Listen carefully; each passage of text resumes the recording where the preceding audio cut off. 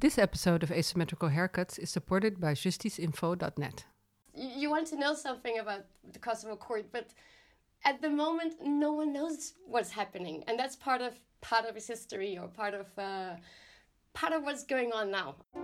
Justice plays an important role. I consider this tribunal a false tribunal and indictments false indictments. Such abhorrent crimes must not go unpunished. Proceedings will be long and complex. All rise.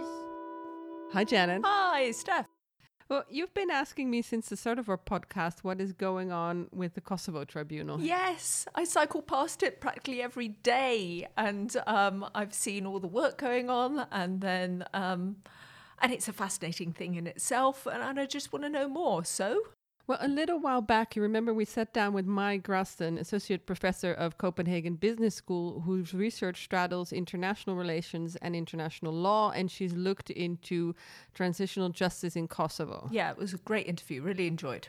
Yeah, we had a good chat, but then we need to give you a heads up before we start this episode because, you know, of course, after years of nothing new from the Kosovo court, suddenly, just after we talked to Maj, stuff started happening.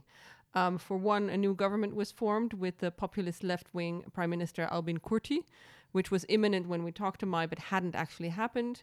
And the really big news is the Kosovo prosecutor announced that he would start issuing indictments, which are all still under seal, so we don't know for whom and who is targeted and what exactly they're for. Yeah, it's so exciting, isn't it, to hear all these developments. I wanted to put a drum roll under what you said there, but I didn't know quite how to. But I remember when we were talking to Maj, she told us a lot about the background to it, why the court was set up itself, what its relation was to the other transitional justice experiments that have happened in Kosovo. So we are going to air this episode, but I understand we've just got to warn people that we recorded it before these developments happened, which we don't know actually what's in the indictments, we don't know who's targeted, so we wouldn't be able to speculate on them anyway. No, so this is just a heads up so that you're not thinking like, why are they not talking about the one thing that finally happened at the Kosovo court? We didn't quite know yet. But as you recall, I asked you to keep Maj and me from geeking out on Kosovo transitional justice and keep us on track and not go into the super spiny details. I did my best. And you did, and you graciously accepted to ask the Kosovo for Dummies questions.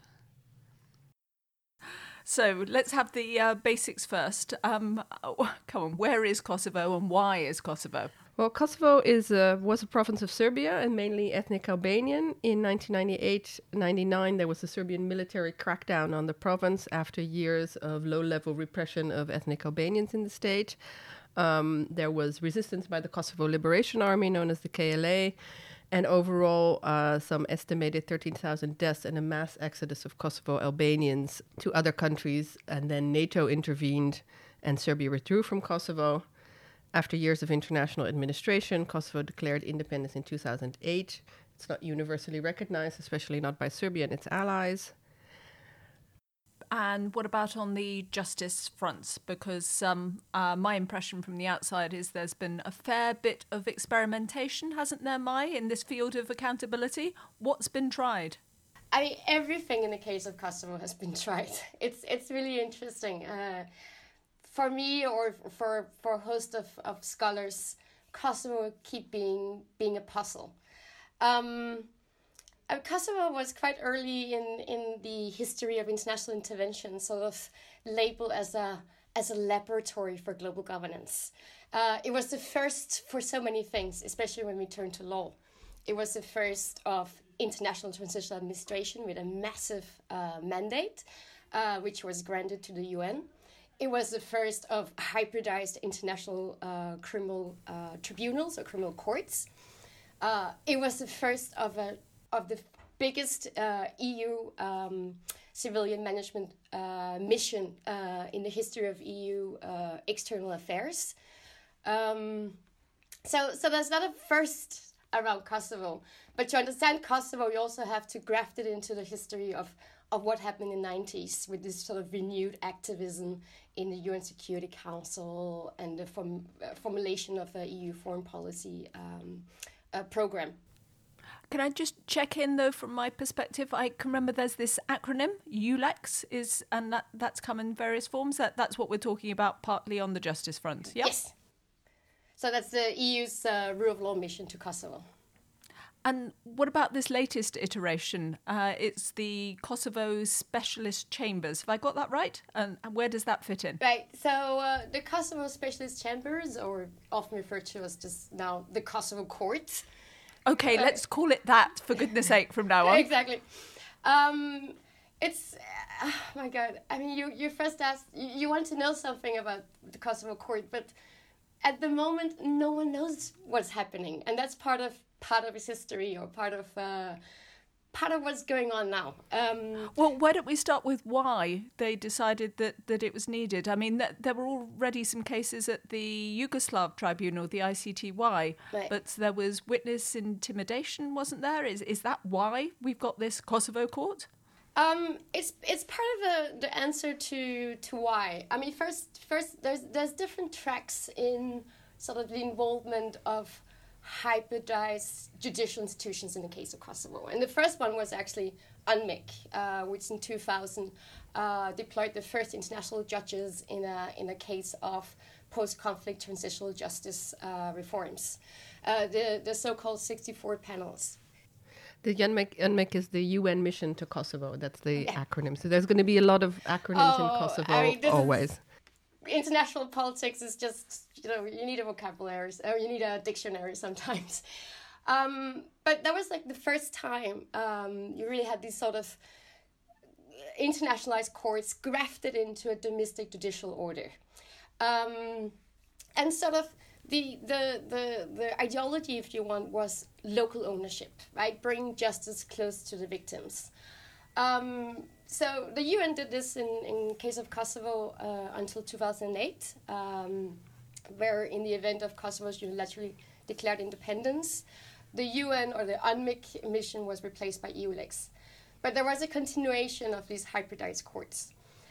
And so the Kosovo court is quite interesting, because one question that pops up is like, why didn't they just leave the sort of the mandate or the cases that's been granted to the new Kosovo court in the domestic judicial system, where there was already international institutions and international lawyers working on similar cases?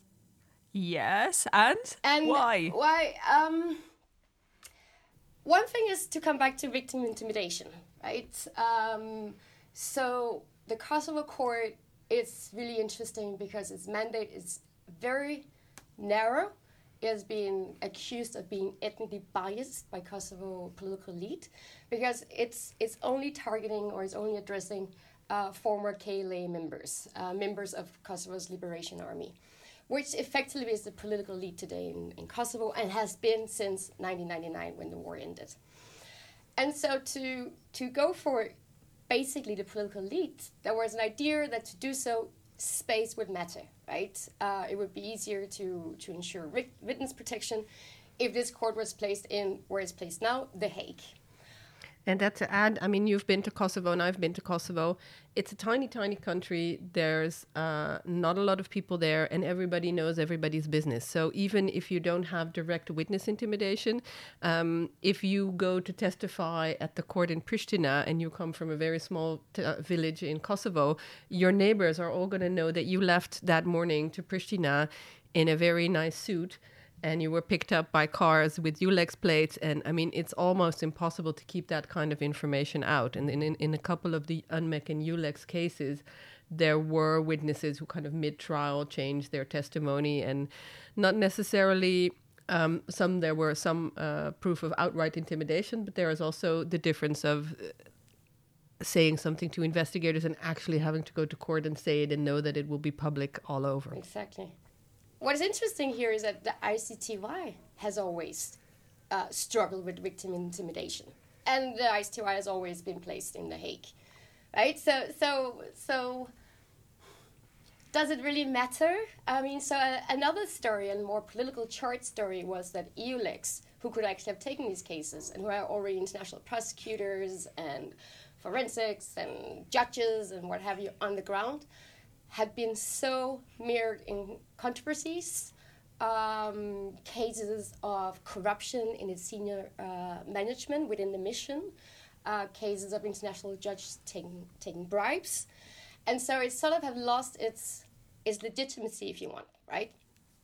So this is a kind of a last gasp attempt to do something that is whiter than white and that is kept clean. But Stephanie, wasn't there a particular kind of tipping point that pushed us towards this court? Yes, there's always been kind of festering that ULEX and UNMEC law and accountability wasn't going quite as planned in Kosovo. But then in 2008, there came this book by the former ICTY, the Yugoslav tribunal prosecutor, Carla Del Ponte, called The Hunt, Me and the War Criminals. And in that, she kind of gives an overview of her time. It's really a kind of legacy book, but she basically says, we had information that there was organ trafficking, illegal organ trafficking from Serbian prisoners by KLA members who took organs from Serbian prisoners and sold them on the black market abroad. And we couldn't follow it up in the ICTY because it had to close down because the UN was stopping money to it and it had a closing strategy. And that's why we didn't do it. And then there, of course, was a lot of outrage, and Serbia had been raging or had been saying for years that there was something going on in Serbia. It's called very much related to the Žuta kuća, the yellow house, where this is the house where apparently the organs were harvested. In Albania. And so the Serbs were very much like, there you go, finally we have this evidence, and now you don't do anything. There you go. Obviously, again, a bias. It's all biased. It's always us, and when it's us, you never do anything. So this led to a Council of Europe report on the case, known as the Marti report, after the guy who wrote it, which basically said there are indications of organ trafficking and other criminal activity implicating some of the most senior KLA leaders. And as Maj just said, those are now the people running Kosovo politically as well. But Maj, what I still don't get out of that is that we've got this set of honestly quite thin allegations, say they should be investigated, but they really implicate this top elite. Why would Kosovan leadership go along with the setting up of a court like this? It's not in their interest. I mean, that's two things. The allegations are actually not that thin. So there's a very important, in this timeline of 2008, in the Madam Prosecutor's book, Del Ponte said there was evidence, and then the Di Marti report, right after a special investigative task force was deployed to sort of investigate these allegations. And so in the middle of 2014, a very important report came out of that where they said there was actually evidence for illegal trafficking in human organs, but also torture and murders that have been taking place in these prisoner camps. To some extent, the evidence is there, and now the problem is that it's been taking so much time to re-establish or establish a totally new court that the observers are afraid that they missed the train a little bit because evidence or witness statements are getting old, if you want, right? Or witnesses are changing their stories and so on. Secondly, why were there? I mean, there was a quite bumpy road in the Kosovo's assembly or Kosovo's parliament to pass the laws that would provide the jurisdictional grounds for this court, right? The fact that the court is placed in Hague, or the court is placed in Hague, but is indeed crafted into Kosovo's judicial order, right? So it's effectively a Kosovo court. So Kosovo had to change or amend its constitution to pave the way for the court, and that took a lot of negotiations in Kosovo's assembly. I think what Janet is really asking for, and I also reported on that when they were doing the thing, basically this was under huge pressure from the European Union and the US. Exactly. And the Americans. And the Americans, And yes. I really see this external pressure. I mean, there are all kinds of parallels that you can think of, but it's really not in the self-interest of the ruling elite, or is it? Well, I mean, the external pressure, and this is not even a secret. Everyone talks about it, right? That there's been a massive international pressure from specific EU member states, from the EU, from the US in particular. And then it helps the politicians because they say, we only signed this because the Right, we EU had a gun against made our us. Like, head. I didn't want to do it. So Right. it's a very unpopular court. So, I took my hand. I had to sign it because otherwise, we wouldn't get visa regime or all these things. So it's obvious to everybody how this works. This external pressure has always been the case in Kosovo, right? The US is funding Kosovo heavily, right? So there's very important material interests here. The EU has the last almost decade had the visa liberalization negotiations, the special dialogue between Kosovo and Serbia, which is managed by the EU.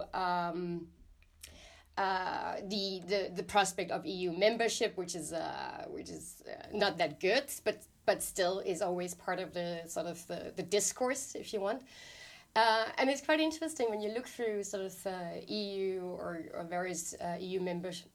Embassy sort of policy statements on this court, they always talks about the future, right? If Kosovo wants to have a prospect and a sort of a European future, they should sign up to this agreement, right?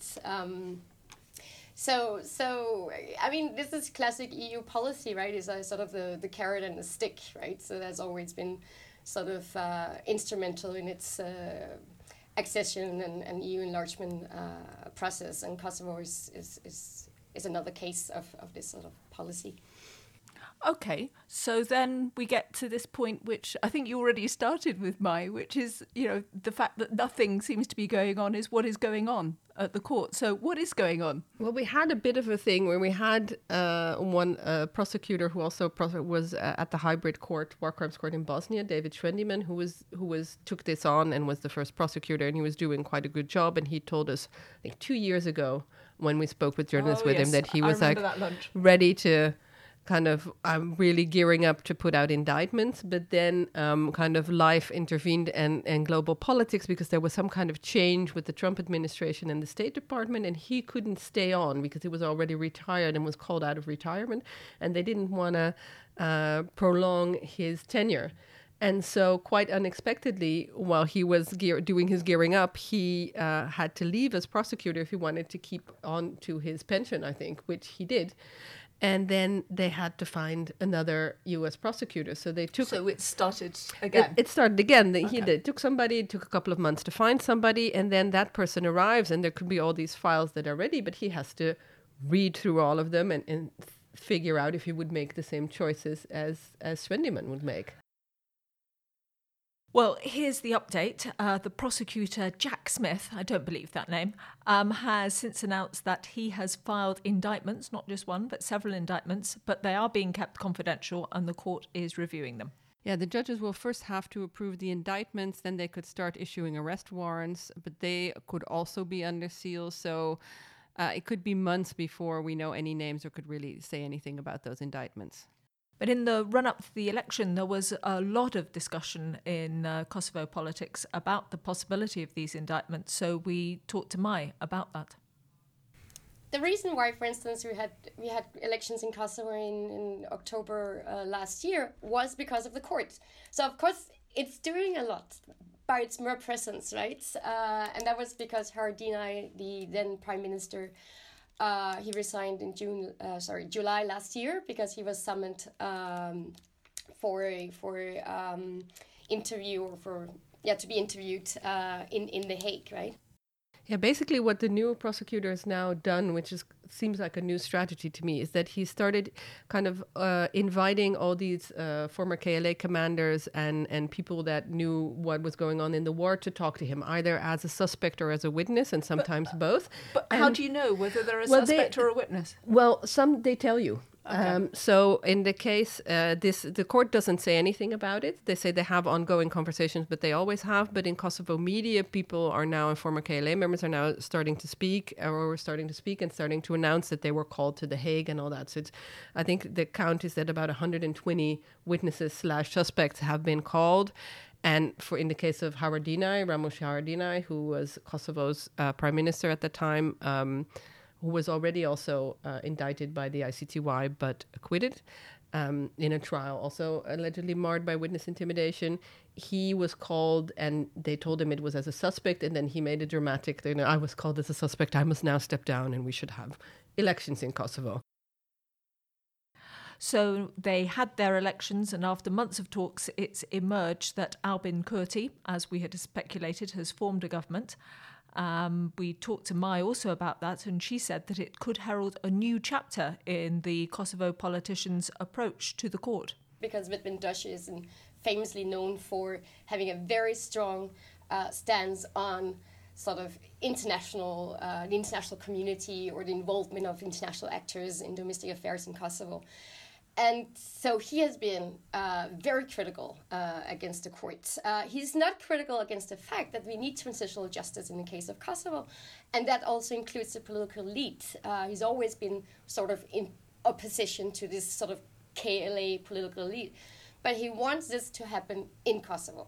He's a very interesting guy, Kurti. He's a former student leader who is very charismatic, and Vidvin Dush is kind of populist but very left wing. It's a thing of contradiction, but so he has always been extremely against this tribunal. So I'm now kind of wondering, what does that change?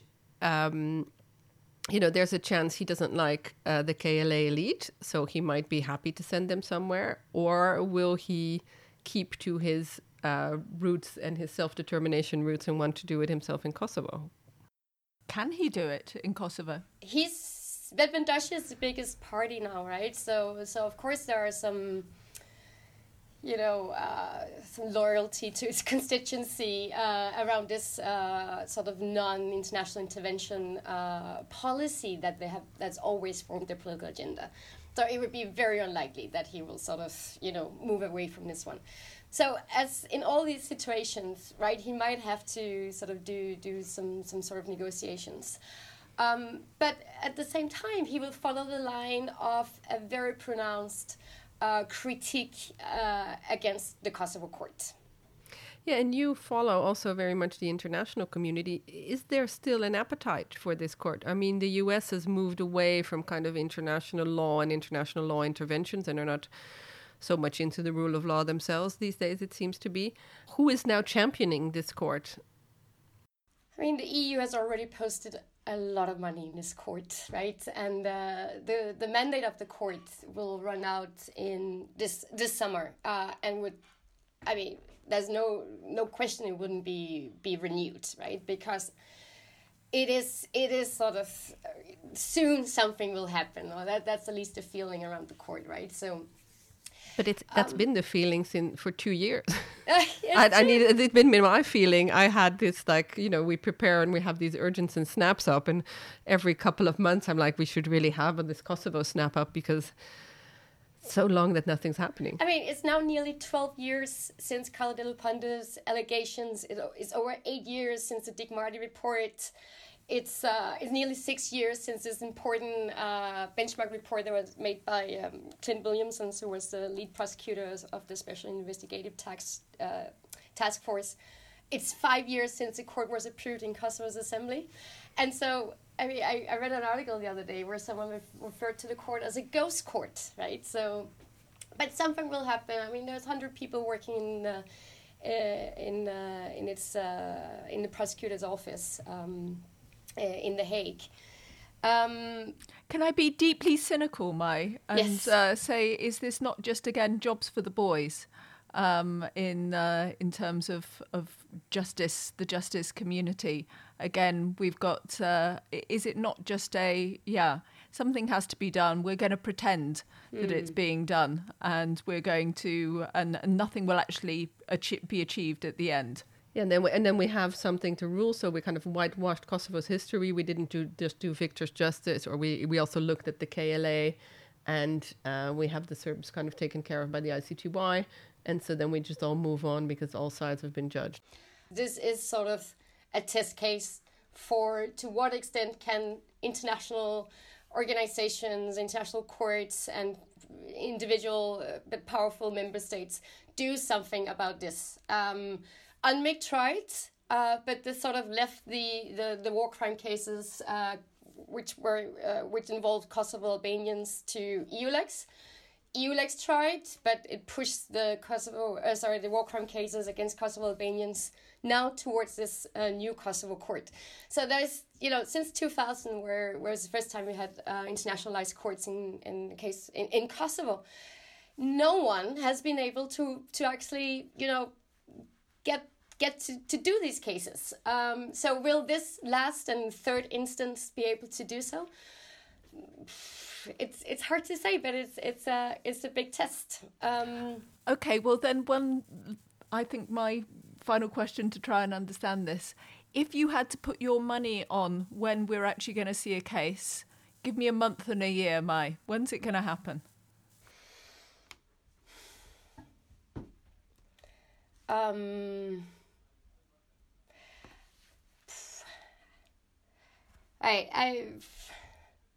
Oh gosh, I think that's one of the hardest questions. I've been following this court very closely for some years now. Really too difficult to say. It is. I don't know. Hopefully by the end of the year. What do you think, Stephanie? I mean, all the judges to the specialist chambers have been appointed. Everything's ready for them to start. Right. They had all the I think they might wait until a government is formed so they know who they're dealing with in terms of authorities, but then they really have to start getting something out. Okay, so this might be the year that we actually get something. Okay, I will look out for this then. I will start to believe in this court if something starts to happen this year, Mai. Me too, hopefully. In the meantime, we usually ask our contributors some specific questions. And we always throw everybody off in the deep end, so they're not preparable. So the first question is related to your own work that you do. When you're talking to people about what you do at a party or something, what does everybody get wrong about it? What do they imagine that you do that they always get wrong? One thing maybe, I've been working on Kosovo and sort of the role of law in its state building process for quite some years now. And I think one thing I always find curious is that people often talk about Kosovo as a sui generis case.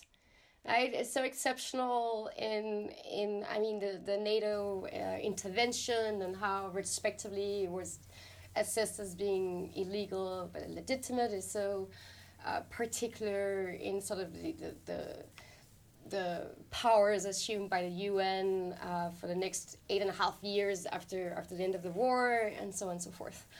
But I don't think Kosovo is that particular.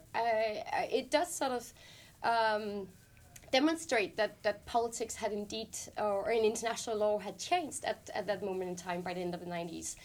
But you can only understand Kosovo by inscribing it into a longer historical political development. And it very much reflects both what happened before, for instance, in the case of Bosnia and Herzegovina, and the international administration was put in place there, and how law was perceived as quite a political tool, right? I remember Carl Bildt, he said the constitution of Bosnia and Herzegovina is a constitution by international decree. And so we saw very much the same approach to rule of law and transitional justice as a very political issue in the case of Kosovo. And we have seen it since in the case of Iraq and so forth. So I think that's one thing. I think Kosovo is just it's a bit of a microcosmos, or it's a snapshot of where we are now in international law and international politics. We can still study it and we can still learn very much from the case of Kosovo. And what didn't we ask you, but we really should have? Or did we cover everything? All right, okay, that's another very hard question. I think maybe another thing which I think is important to focus on in understanding, for instance, the Kosovo court. And this is very much informed my research, which is situated in social legal studies, is that to really understand what's going on in these different political struggles, we often have to open the black box of various institutions, for instance, the court or international missions, and look inside and look at the everyday of understanding the rule of law, the everyday of setting up institutional structures related to transitional justice. and also look at the plurality of perceptions of, for instance, transitional justice or hybrid justice or ownership in these different institutions. We cannot just black box them, and there's much more contestation often going on at the ground, right? And the final question is, have you seen, read or heard something recently that you'd like to recommend to other people? And it doesn't have to be of the field, but of course it can be. But if you do something completely different from international law or state building to relax, we also love to hear about that. We had somebody who read Buddhist texts and another person who read zombie novels. Oh, right. I mean, science fiction, right? Zombies, unicorns, they're always kind of hybridized weird beasts. And I think a court similar to the Kosovo court, which is made up of these different fragments of internationalized and domestic elements, you can understand that through probably reading science fiction. I think we've got our title for the podcast, Kosovo, the zombie court. Exactly. Yeah. That's a good one. I might use that as well. No, but otherwise, I think literature and international criminal justice and international criminal law at the moment is super exciting, because there's a lot of questions asked related to gender, related to race, related to the political economy of international criminal justice, related to the colonial or the historical legacies of the institutions we see today and how they're justified. And so I think that's really great. And I think these are a lot of the literature we need to draw on to understand something like, how is this Kosovo court, how was it established? How is it justified even, right, by international actors? How has it become normalized to have such a court, right, located in The Hague, staffed by international lawyers or legal advisors, but indeed a domestic court, grafted into Kosovo's judicial order. That's quite interesting, and I think to understand that these different aspects of the political economy of it, right, the material interests, international pressure, the colonial legacies of similar sort of institutions are very interesting and very helpful. Well, thanks very much for helping guide us through all of those questions and for bearing with me as the person who needed the dummy explanation. And thanks both for being so expert about it. This podcast was created and presented by Janet Anderson and Stephanie van den Berg. It is published in partnership with justiceinfo.net. You can find show notes and additional blogs on asymmetricalhaircuts.com.